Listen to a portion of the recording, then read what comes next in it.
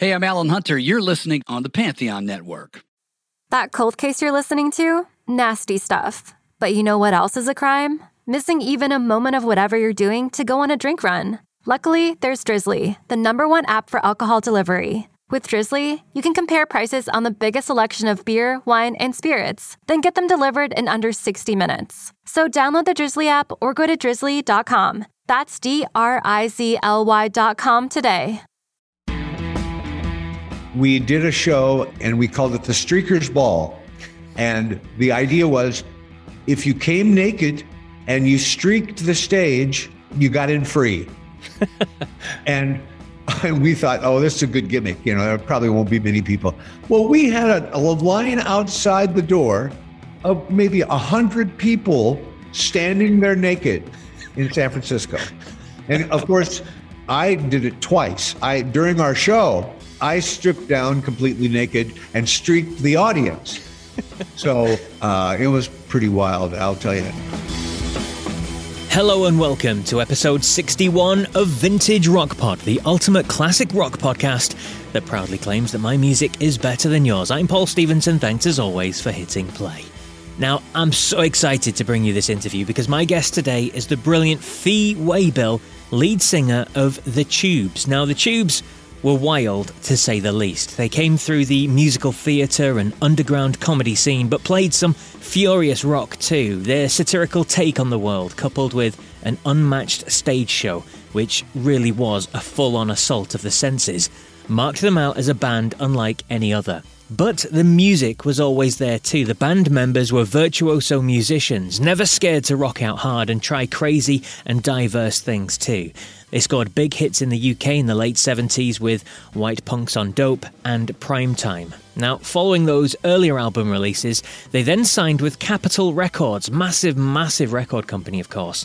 And although they kept their irreverent take on the world, the music was honed for a wider audience in America by legendary record producer extraordinaire Richard Foster, which brought the band big commercial success too. Their iconic album, The Completion Backward Principle, contained the hit song Don't Want to Wait Anymore in 1981, while the single She's a Beauty from Outside Inside went top 10 on the Billboard chart in 1983 and hit #1 on the US rock chart. But before we get to that, a quick shout out to some people for this week. Mike Norris, Bob Eastwood, Paul McClelland, Joey Michaud and Eric Kraft for interacting on Facebook.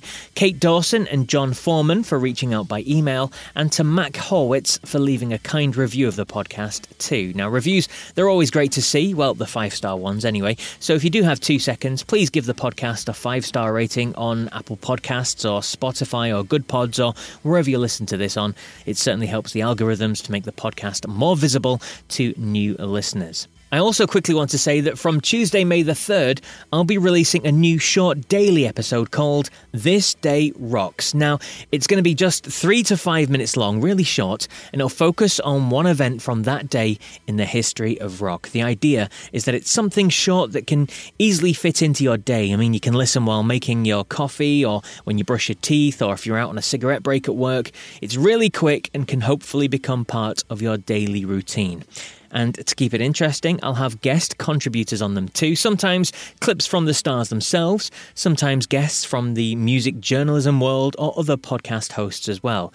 And don't worry, if you don't manage to listen to them on the day, it won't matter because the content is evergreen. You can catch up on all of them in one go in less than 30 minutes once a week if that's your style. As I said, they're going to come out daily with the exception of the days the big interview shows are released, which, as you know, is usually a Monday. So I'm going to give it a couple of months trial to see how it goes, but I'm confident it'll be a great addition to the big interviews, some short-form classic rock content for you.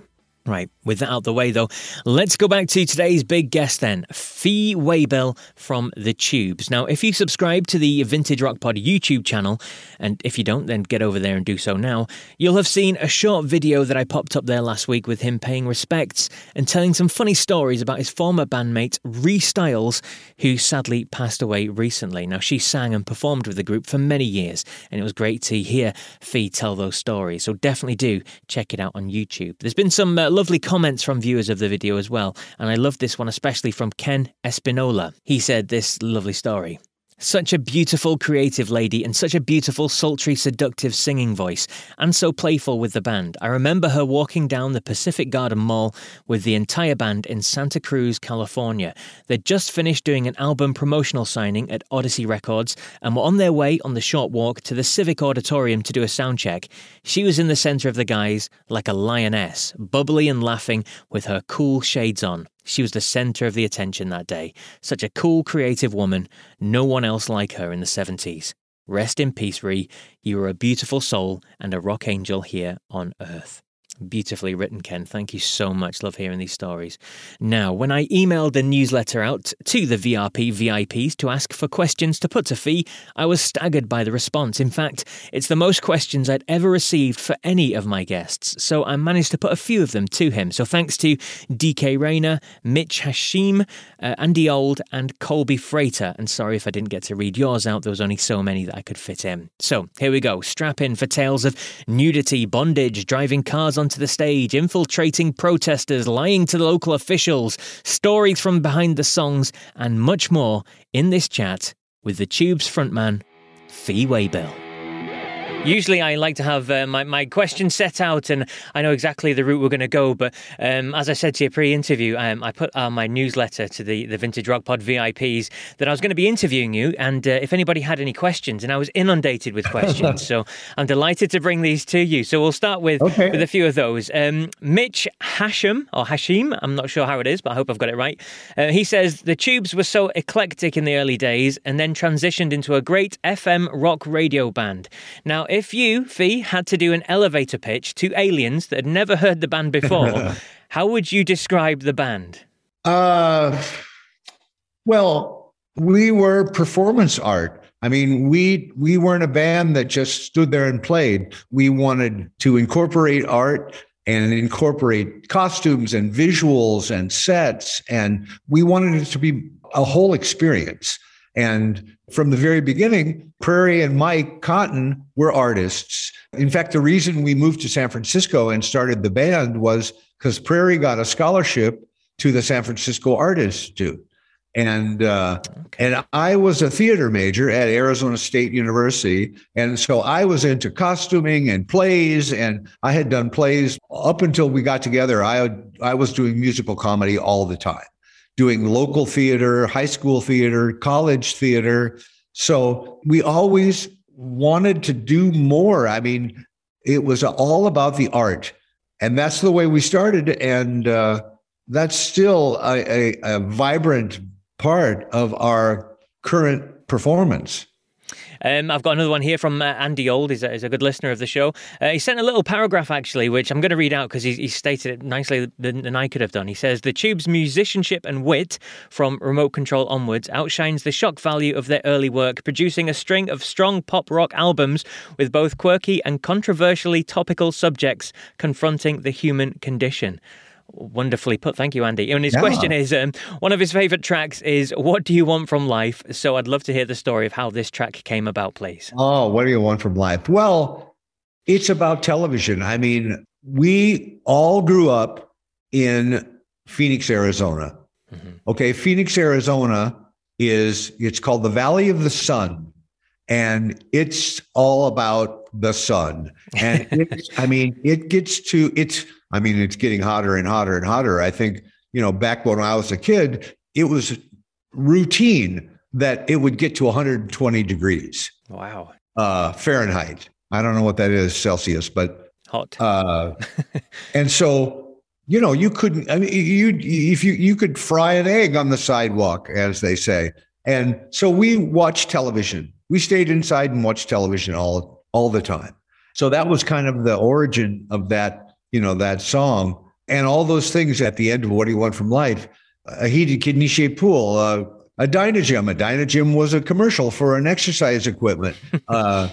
Anyway, all of those things were television. Cal Worthington was a famous car dealer, and he used to sell cars and Winnebagos and trucks. And it was, he would have animals on, I'll eat a bug if you, and he would have elephants and dogs and goats and all of this stuff in his commercials. So it was all all of those things are relating to commercials that we watched when we were kids. And we were sitting around in San Francisco when we wrote that song. And a friend of ours actually wrote that with us, a guy named Mike Evans, who was also from Arizona. When we moved to San Francisco, quite a number of people moved up there with us, Mike Evans being one of them. And girls and guys and people moved up there and got jobs, and they came up to visit, and they stayed for a while, and then they went back. And then we would be playing in San Francisco and struggling to get gigs. At one point, if we just got too far behind, we'd just go back to Phoenix and go, we're returning to Phoenix for a big concert, and we, make a couple of bucks, turn around, drive back to San Francisco. So that line, what do you want from life, was, kind of us sitting around going, well, we've got like 5 cents left. We kept thinking, if we were really rich, what would we want? And even though we were dirt poor, we were happy. And it was funny. We lived in this little house in the Sunset District of San Francisco. And it was a little 2-bedroom house, and 5 of us lived there. I slept, this was before I was in the band. I was the roadie for Roger's band. And I slept in the attic on a mat. And Roger and Prairie had the bedrooms because they were like the band guys. The bass player lived in the basement. Actually, it was a garage, and the living level was on the 2nd floor. And they used to practice in the garage, and they played so loud that outside the garage door, there's like 25 people from the neighborhood hanging around, listening, and like we'd finish the song and they'd all start clapping, from beyond the garage door. And we'll go, what are you doing out there? So anyway. Fun times indeed. The next question I've got here is probably one you get asked a million times, but I'll ask it anyway. DK Rayner, he says, the Tube's well known for wild and exuberant live performances. What is the craziest thing you think you did whilst performing on stage, either personally or as a band? Gosh, we did so many crazy things. We used to do, after we got together as the Tubes, we used to do shows in San Francisco. And we got to be good friends with Bill Graham, who back then was like the guy. Yeah. He was the promoter of San Francisco, and he ran the show. He controlled most of the venues, and we were good friends with him. And we would always ask him, there was a little theater on Columbus Avenue called the Boarding House, I think it was called. And we say, hey, Bill, we're going to do a show at the Boarding House.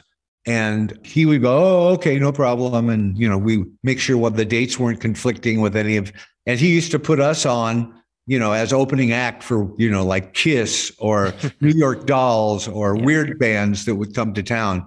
But there was, back in the 70s, there was kind of a fad going around called streaking, where people would get naked and streak. And like they would do it at baseball games, run across the field naked. And so we did a show and we called it the Streakers Ball.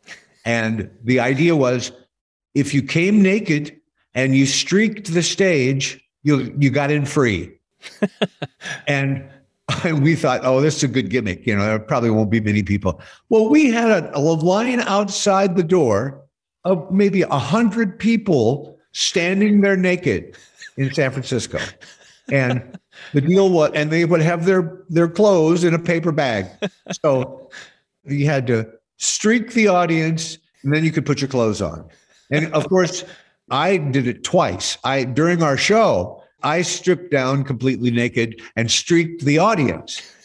So it was pretty wild, I'll tell you. And we did like a Mondo Bondage show where every song was bondage, and every song was all leather and studs and belts and then one really crazy thing, when we started to get really popular in Europe, in the UK actually. Yeah.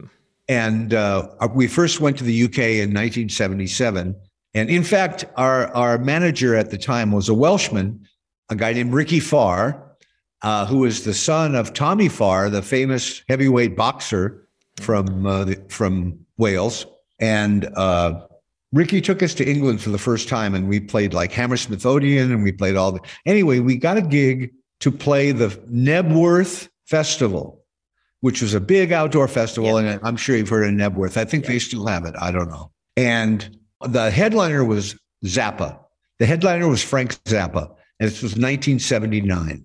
And we had it was a big outdoor stage, and there was like 60, 70,000 people there. There was a whole bunch of bands on the bill, 6 or 8 bands at least on the bill. I thought Peter Gabriel was there. Bob Geldof's band was there. Oh, the Boomtown Rats, yeah. Yeah, Boomtown Rats, all kinds of bands. And we had this huge theatrical show planned. We had the dancers, and we had actually Zappa came to us before the show, and he said, look, I really don't want to follow you guys. Okay. How about if you go on, you be the headliner, I'll open and you follow me.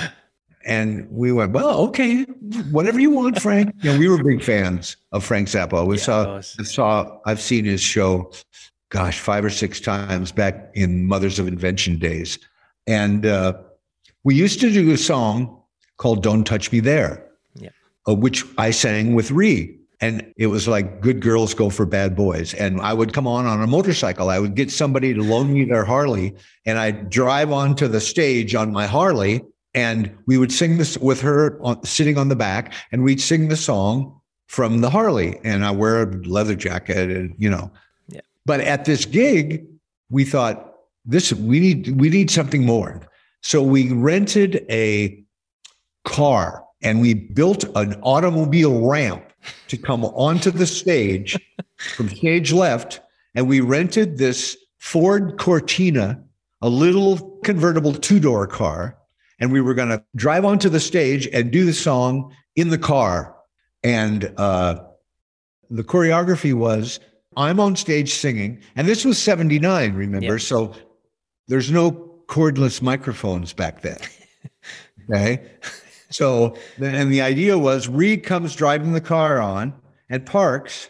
And then when the song starts, I jump over the passenger seat into the front seat of the car with my microphone. And we sing the song, The Smell of Burning Leather. Okay, great. And so I have a long mic cord, and I'm standing back by the drum riser. So she's going to pull on in front of me. Mm-hmm. Right. And so the song starts, and she pulls up in front of me, and she parks on my mic cord.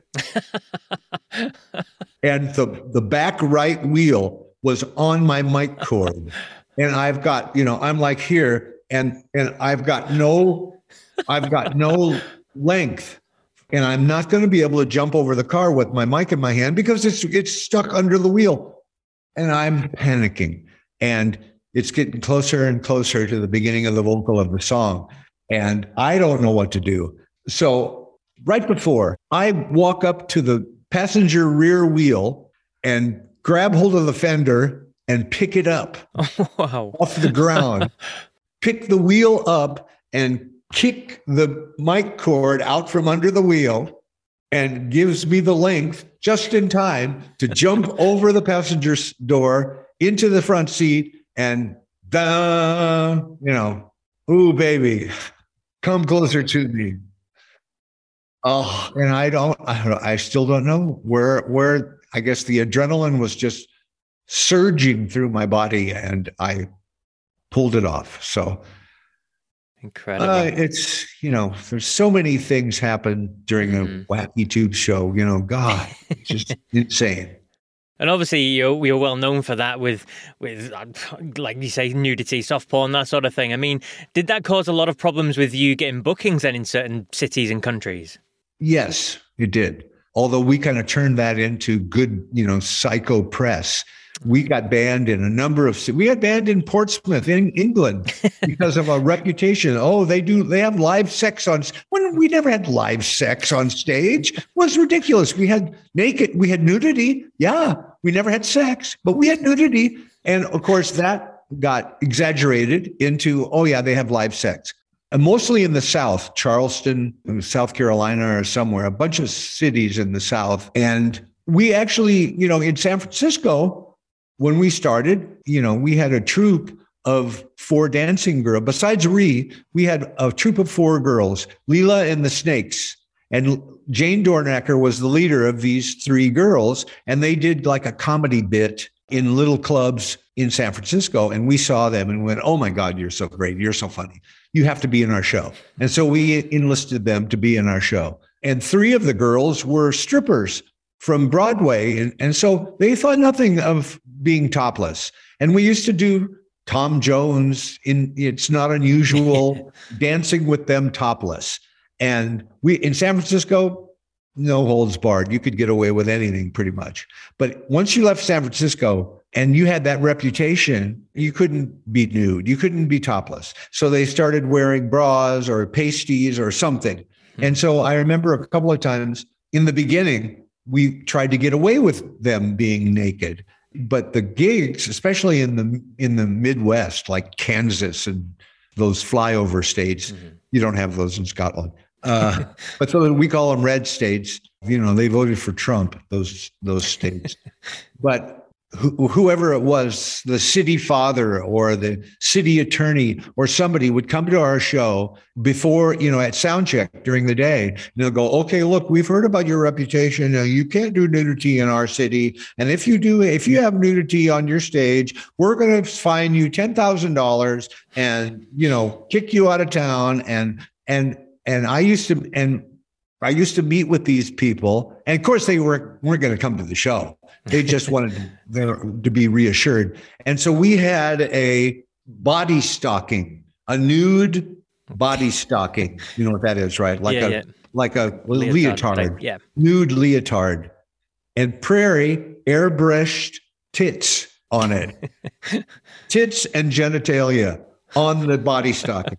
And so I would pull this out of the box and go, look, they're wearing these airbrushed leotards. They're not really naked. They're wearing the airbrush leotard. It's all paint.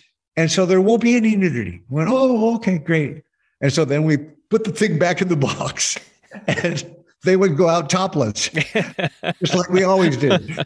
And at one time we played Minneapolis, Minnesota, which is a pretty conservative city. And our reputation preceded us. And during the afternoon when we were there trying to set up for the show that night, the mothers of Minneapolis decided they wanted to picket our show. So they had a picket line out in front of the front door of the theater with big signs, tubes go home and, causing a big stir. And the newsmen came and everything. And so we thought, we're going to take the piss out of this for sure. And so we got our dancers, Leela and the Snakes, the 2 Bets, we called them. They dressed up like frumpy housewife ladies, and we made our own signs. One sign said, no titties in the Twin Cities. And because Minneapolis, St. Paul are Twin Cities. And rude tubes. Anyway, we made up our own signs and we infiltrated them into the picket line. And then across the street, we set up a video camera and we videoed the whole time. And they're marching around, no titties in the Twin Cities. No, and the women, the mothers from Minneapolis never caught on. We thought it was so great. And then we showed the video in the show that night. Oh, it was so great. So many fantastic freakouts. Fantastic. I could go on and on and on. I bet you could. Let's move on to another question then. This one's from Colby Freighter, who says, Completion Backward Principle is one of his all-time favorite albums. It came out when I was in college, and I remember wearing the grooves out of that thing. What do you remember of the writing and recording process of that album? And did you ever think you'd still be performing it 40 years on? Well, that was the first, that's my favorite album of the band. That was when we got released from A&M Records. Yep. And we had made 5 records there. It hadn't had a hit. We got signed by Capitol Records, and a guy named David Foster, the producer, was assigned to us, and he made that record with us. And it was such a joy. And the whole thing, the Completion Backward Principle, was a sales technique. We found a record in an old record store a vintage record store. We found a record like of 78, and it was from this guy named Stanley Patterson. And Stanley Patterson was a salesman who used to go around to these companies and give seminars on how to get their salesmen to sell more product. That was back when they would go door to door, selling encyclopedias or selling Fuller brushes or selling vacuum cleaners. And his whole concept was visualizing the completed sale. The imagination creates reality. That's what his concept was. And he would say, imagine the completed sale before you walk to the door and before you knock on the door and say, do you want to buy my Hoover? And that was called the completion backward principle. And so we kind of adopted that whole thing, which was the theme of the record. And we wore those business suits and kind of dressed up like businessmen and kind of piss-take the whole corporate world. And that was kind of the concept to that whole record. And it was such a joy. That was the first record we made with David Foster. And he had never, he's a brilliant producer, arranger, unbelievable. And he had never made a record with a rock band before. We were the first one. And he had just done Boogie Wonderland with Earth, Wind and Fire. He was an R&B guy. That's his genre. So it was a joy to make that record. It's just strictly joyful and really, really difficult because he was such a perfectionist. And we had never had a producer that was so demanding, such a perfectionist. And this was before digital, obviously. Yes, This was 1980. So you couldn't fix anything with Pro Tools like you can now. Now you can make a record. If you can't sing and you're sharp or you're flat or you're too fast or you're too slow or whatever, you can fix it. You don't have to be great. You can fix it. But then you couldn't do that. You couldn't punch in on a 2-inch reel-to-reel tape perfectly like you can today. And I had never sung for a producer that demanding. And I remember the first song I sung for David, or the first song that we did vocals on, was Amnesia from that record. Yeah. And it took me a week of singing 3 or 4 or 5 hours a day before he was satisfied Wow. with the vocal. I kept saying, what? That was pretty good. He goes, no, it wasn't perfect. No. And so I had to sing it again and then sing it again and then sing it again. And I did that. And it made me a better singer, I have to say, because the next song we did only took like 3 or 4 days. And then the next song only took 2 or 3 days. And then, I got to be a much, much better singer thanks to David Foster. And that record really shows it. I think it really does. Absolutely. I spoke to John Parr, who worked with David Foster as well, and he sung David's praises very highly indeed. But just talking about that with David Foster and vocals and things, a famous story. Is it true that your first big hit, Don't Want to Wait Anymore, you'd actually laid down the vocals for that, hadn't you? But then Bill came along and was the famous story did he come late at night and he was drunk and he demanded to sing on a song? And I'll let you tell it. No, that's true. I used to do, at that point I was pretty much doing every song. Bill would sing one song. Yeah. And like the album before Remote Control, he sang Only the Strong Survive, and I sang all the rest of them. And, early on in the Tube's career, he sang more, but he kind of wanted to get away. He'd rather play guitar. Yeah. And so I started singing more and more and more. And at that point, I had already sung a vocal on because I wrote the song. I wrote the lyrics with Vince Welnick. He wrote the music, and also with Foster's, arrangement help on the writing. And so late one night, we're in LA recording. And I can't remember, it was Sunset Sound. I can't remember the studio we were at, but I wasn't there. Only Dave and Umberto Gatica was the engineer, and they were doing combining. Back then you only had 24 tracks, not like today with Pro Tools. You got an unlimited amount of tracks. So you would have to combine, like if you played with 12 tracks of drums, you only had 12 left for the whole rest of the song. So you would have to take that 12 tracks and combine them. You'd have to mix it down to like a stereo mix of 2 tracks, which kind of leaves you without a lot of control or changeability, but that's what you had to do. So I think they were there combining stuff. And we were all in LA, living in a hotel or something, and, going out every night and working during the day. And Bill, the way it was relayed to me, I mean, like I said, I wasn't there. Yep. Bill comes in late at night and he is just hammered. And he's been out drinking and doing whatever. I don't even know. And he's, complaining, I didn't get to sing a song. I want to sing a song. And Dave says, okay, what do you want to sing? I want to sing Don't Want to Wait Anymore. So, okay. And so they just kind of went, okay. And they're just like pretty much placating him and just going, just do it. He'll be done. And then we'll move on. And so they put the track up and he puts down a vocal that, it was a one take. The vocal on the record is one take. And it sounds like his vocal cords are going to blow up and get blood all over the microphone. He did a job that I still can't replicate. I sing the song now and I can't do that. I can't growl and gravel and put that kind of angst in. I try, but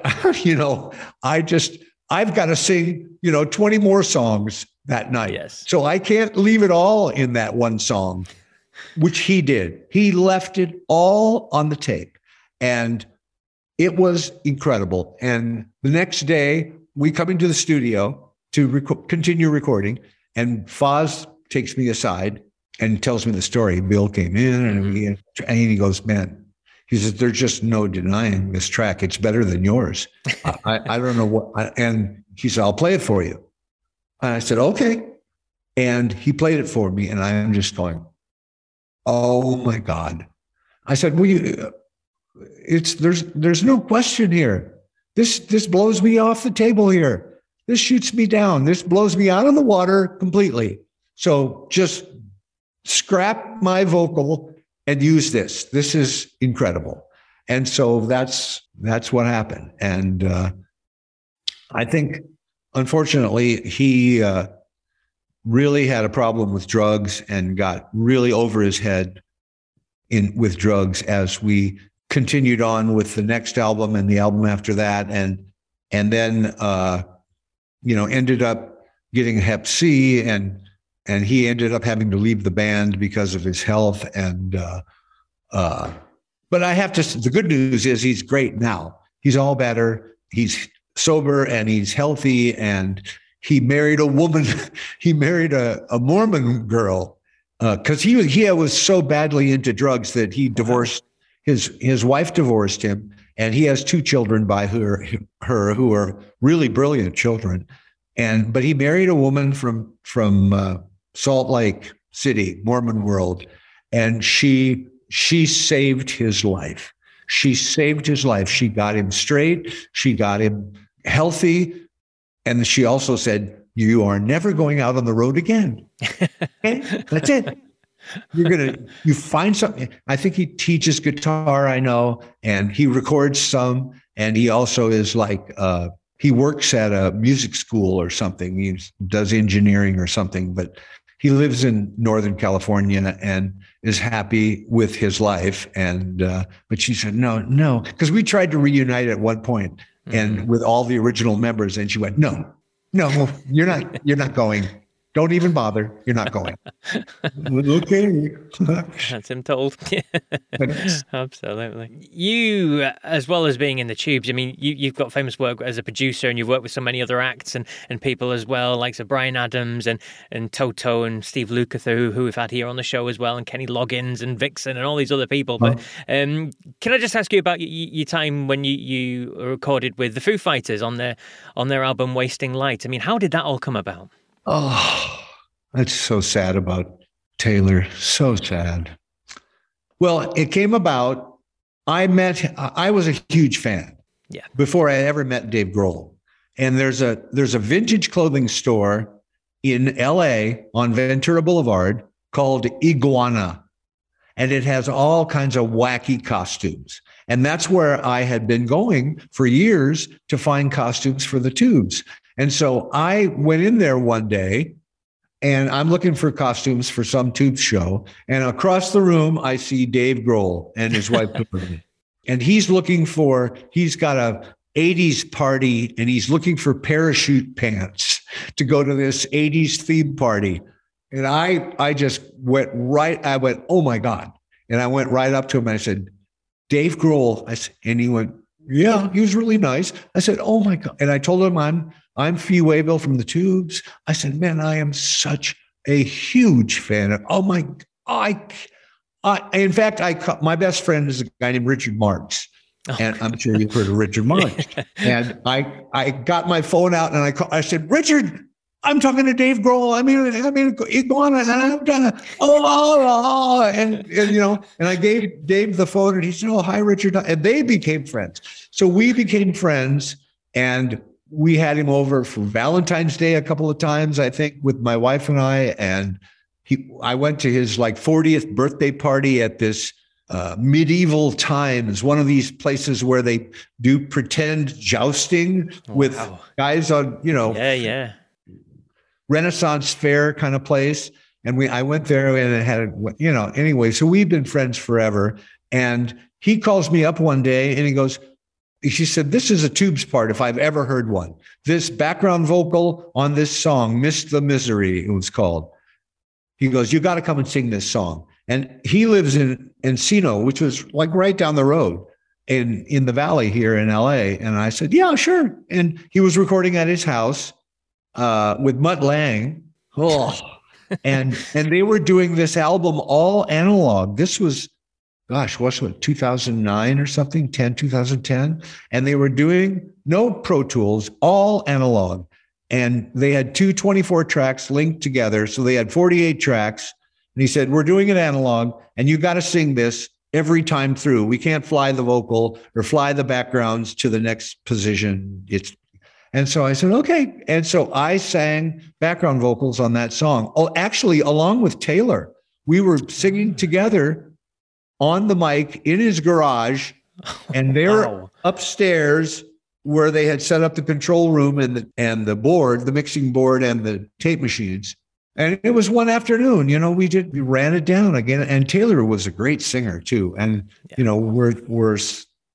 we're singing harmony parts and so it's just, you're just friends. And, everybody, all of us live here in LA and we see each other every now and then. And so we keep up and, the guy, he's a brilliant guy. And it's really, really sad about Taylor. And I don't know what he's going to do. They canceled their whole year tour. And I don't know. I was talking to Richard about it the other day and he said, he had talked to him and said, I don't know. He doesn't sound like he's going to be getting back into it anytime soon. He's pretty broken up. Taylor was like his little brother or something. They had been together for a long, long time. Yeah. So anyway, it's sad. Very sad indeed. And just talking about some shows then, because you are still out on the road. You've got a few dates in June and July. You've got one in August I've seen that's just popped up. I mean, Are you still enjoying playing these live shows? Is it great to be back out in front of an audience after the crazy years we've had? I've been going crazy. I mean, I want to kill people with this pandemic shit. Oh my God.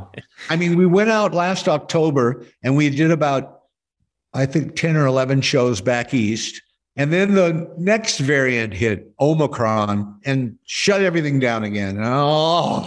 And it's driving me crazy. And in fact, we just last week I was in San Francisco and we were rehearsing, and we're going to do Outside Inside this tour. We're going to do the whole Outside Inside album front to back. And then, that's only about, I think that's 11 songs. And then a bunch of other, we have to do What Do You Want From Life and White Punks on Dope. And actually we're going to do a Foo Fighter tribute. We're going to do Times Like These as a tribute to Taylor.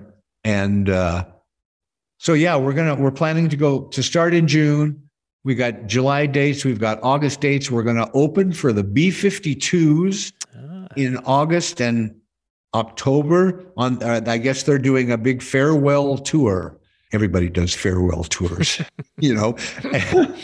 We'll probably do 3 or 4 of them, And actually, this year, 2022, is 50 years since we got together. We got together in 72. Our first album wasn't until 75. So I figured, well, we can call it 50 years. And then we'll milk it for 3 more years until 2025. And then we can do it again, have another farewell tours.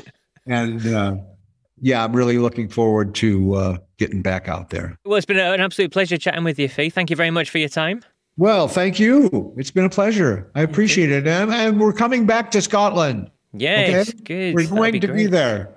Yeah, because you had huge success here in the UK as well, and we loved you. Oh, yeah. I love playing the UK. And gosh, I even love the food. I need fish and chips. I'm supposed to be eating more fish, so I want to go. I want fish and chips. Okay. We'll get you some. Okay, thank you very much. Talk to you soon. The brilliant Fee Waybill there. I hope you enjoyed that chat. He's certainly a character and a half, isn't he? Now, a big thanks to everyone who sent in questions for Fee. If you want to be able to ask future guests a question, then please sign up to become a VRP VIP. It's absolutely free, so don't worry about that. Just go to vintagerockpod.com and sign up on the first page there. You'll get a newsletter, no more than once a week. I'm not going to spam you, and I won't share your details with anyone else at all. Pinky promise. Now, it's the time of the show for my top 5, and this week, of course, it's the top 5 Tubes songs. As always, this is my personal choice, highly subjective. I don't expect you to agree. In fact, I'd love to hear how you disagree, so please reach out with your own top 5s. So here we go, my top 5 favourite songs from the Tubes, according to Vintage Rock Pod. At 5 is a track from their debut album, The Tubes, from 1975, first track on side 2. This song highlights the talents of Prairie Prince on drums, with some brilliant fills and rolls throughout. It's a stomping track that has it all. At 5 is Mondo Bondage.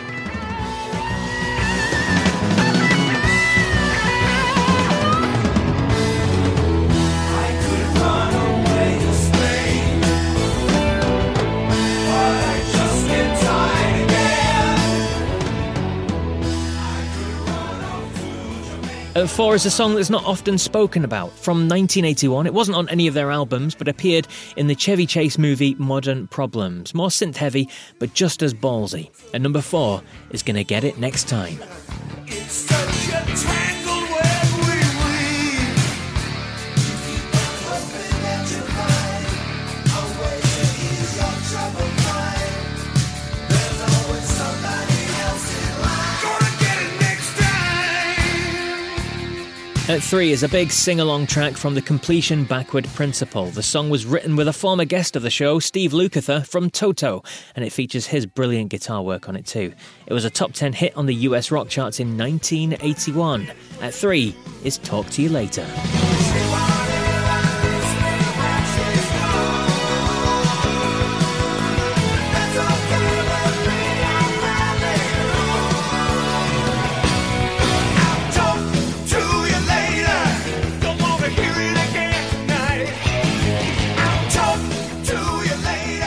At 2 is one of their absolute classics, a track they used to close shows with. It's been described as an absurd anthem of wretched excess, ridiculing the rich and famous offspring of Hollywood elite. It's a feral track with, again, impeccable musicianship and an incredible mix of kind of punk and prog at the same time. At 2 is White Punks on Dope. White Punks on Dope! White Punks on Dope! White Punks on Dope! White Punks on Dope!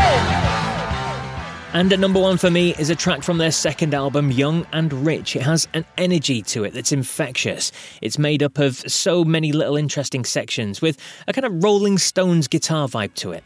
My favourite song from The Tubes, and number 1 on my list, is the brilliant The Tubes World Tour.